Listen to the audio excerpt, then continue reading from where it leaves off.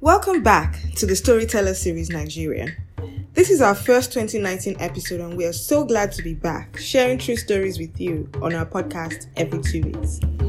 Today's episode is a delayed Valentine's Day special and features two storytellers sharing their love stories from both points of view.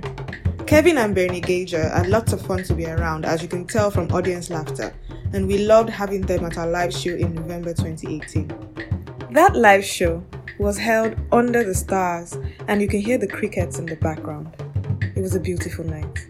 Our next live show will hold on March 16th, 2019 and we hope you can be there. Hope you enjoy the stories as much as we did.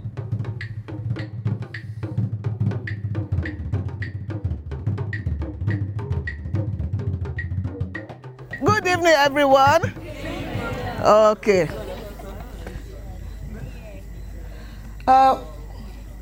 It's going to be a story about myself and my husband now. I hope he will enjoy it.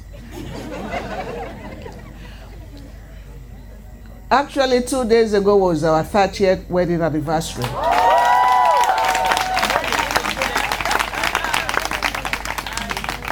So the story begins. A young, irresistible woman was looking for chicken to do her birthday party with her friends. And the only person she could go to was this white Oyinbo man that everybody was scared of. And it was about 4 in the afternoon. They had closed the supermarket. And he had a big, huge dog. And on his gate it read,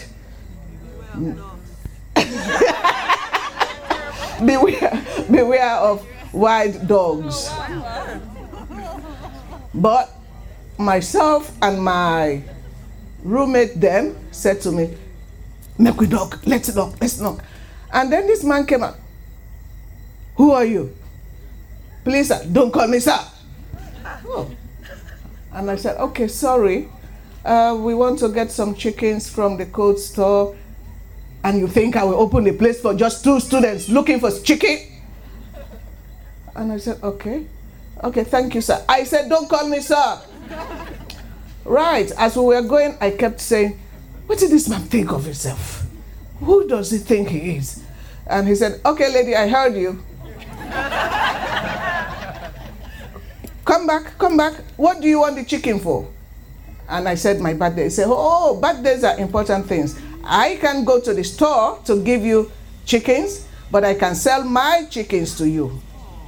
So he went back into his house, brought out 2 big fat chickens. I paid for them. Listen to this bit. He never opened the gate. He put his hand through the gate and said to me, "Turn round." And he put the receipt on my back and signed it. And I said to my friend, "This was a chicken." Anyway, I took his chicken and I went away. We said thank you. And after that, the rest is history. We became friends. And then I think I owed him 2 chickens. We got married and he whisked me off to Bolivia. And I started getting ready for his chicken hatching.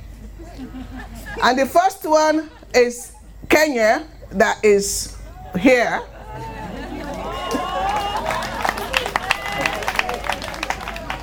The second one is Karen, and I've paid my dues, haven't I? Yes. In fact, he's getting more chickens and chicks. There's a little chick around now, Axel. And I promise he's going to have a lot more of chickens. So 30 years on, I asked him 2 days ago, "What do you think about the chickens I gave you?" He said, "Lovely." I said, "Lovely?" He said, "More than lovely." I said, "More than lovely?" He said, "What else do you want to hear?"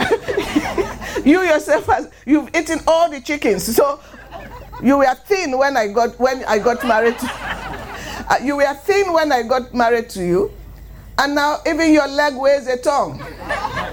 He was teasing me because he sees that I go out to the gym, and when I come back, he's like, oh, what a sight. Get a glass of water. So thank you very much. That's my romantic story.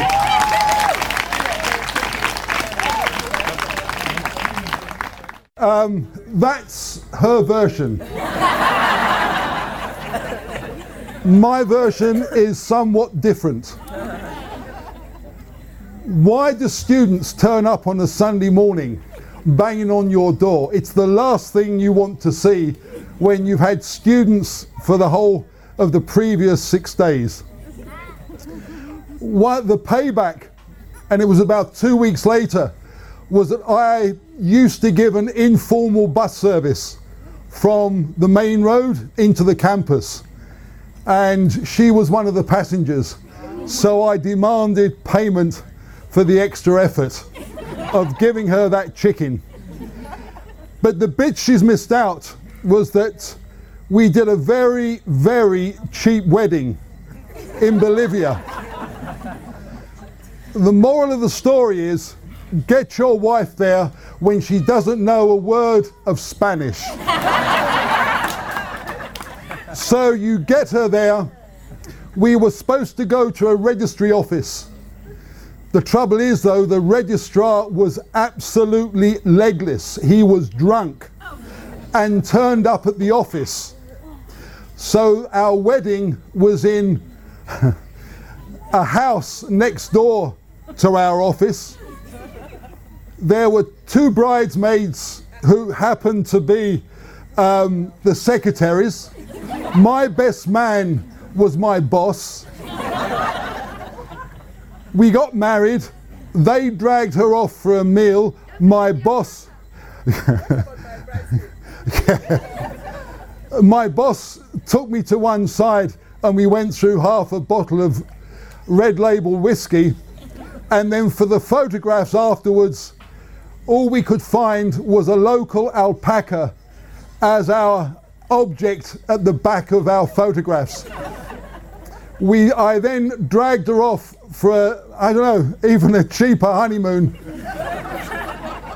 on a boat going down the headlands of the Amazon, which is where she was almost killed by a horse that head-butted her. So that's the additional points of clarification as far as this great romance. Thank you.